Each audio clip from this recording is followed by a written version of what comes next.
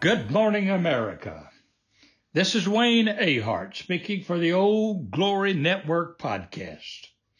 Our goal, ladies and gentlemen, is to make Old Glory great again. Now, the title for today's message is When You Live Next Door to a Communist Dictator. You know, just a few weeks ago, the citizens of Ukraine were waking up every morning, getting their children off to school, and then leaving for work.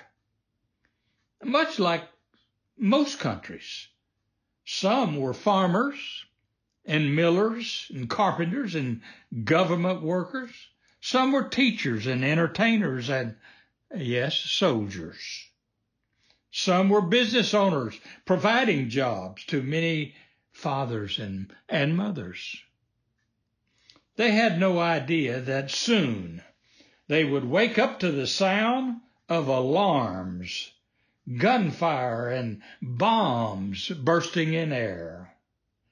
They were shocked to see major roadways packed with military tanks and armored trucks. Little did they understand that in just a few days, their businesses, their hospitals, their schools, their homes and apartments would all be reduced to piles of rubble. That thousands of their families and neighbors would be killed and buried in mass graves. Some laying in the streets, in the bombed out streets, attracting flies. That they also might be among those people. And if they survived at all, they would be burying their moms or their dad and their children. That millions would be fleeing their country for safety. Where? They did not know. One young mother was seen crying in the street, telling a reporter from some other country she did not know where to run to. You know, when you live next door to a communist country, run by a power-hungry dictator, that scenario, well, it's a constant threat.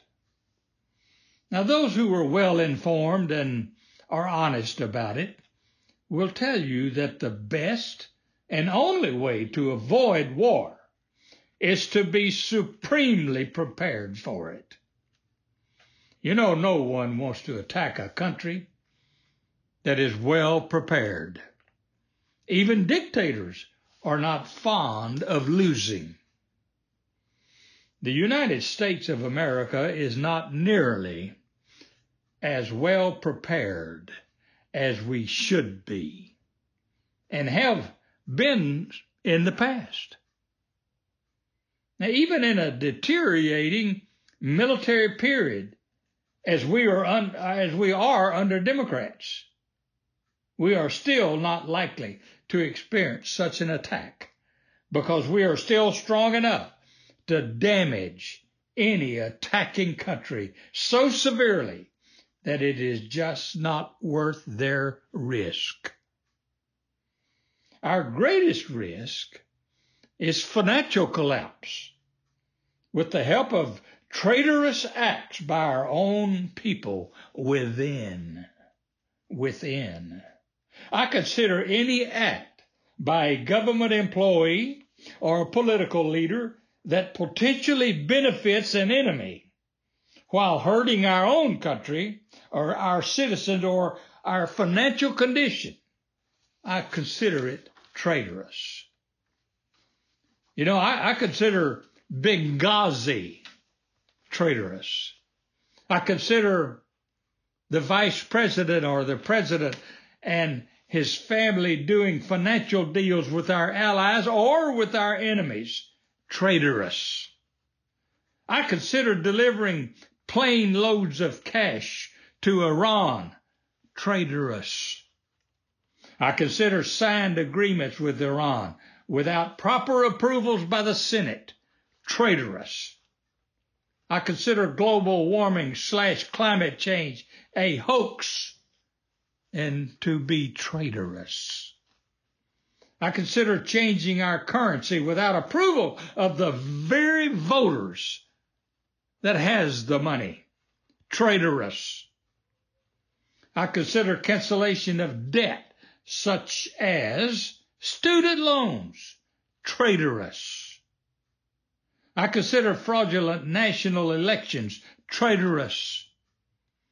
I consider government control of health care traitorous. I consider government involvement in any manner in creating a virus or a pandemic traitorous.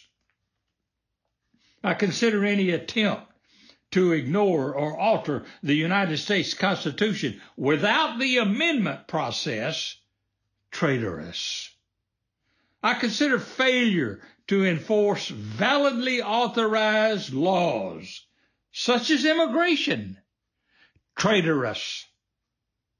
I consider spending United States taxpayer dollars to benefit illegal aliens traitorous. I consider any attempt to pack the United States Supreme Court traitorous. Now, ladies and gentlemen, we have a lot of work to do. If we're going to save our country, our liberty was not easy to win, and it is not easy to hold on to.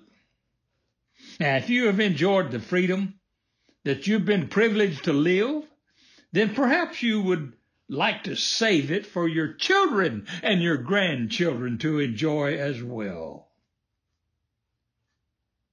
So, if so, you might start by rooting out all those who are responsible for the traitorous acts I just described. If you don't, you just might wake up some morning and experience firsthand what you are witnessing today in Ukraine.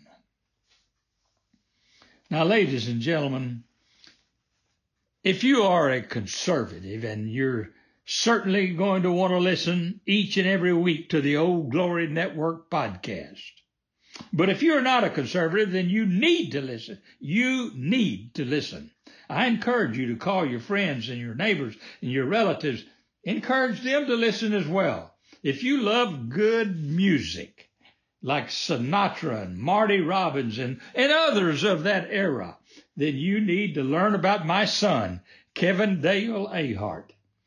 You know, he performs out of Los Angeles, but you can buy his songs at iTunes, Apple Music, Spotify, and Amazon.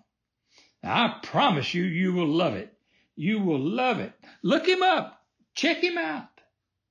You know, right now he has a CD of all cowboy songs that he has written.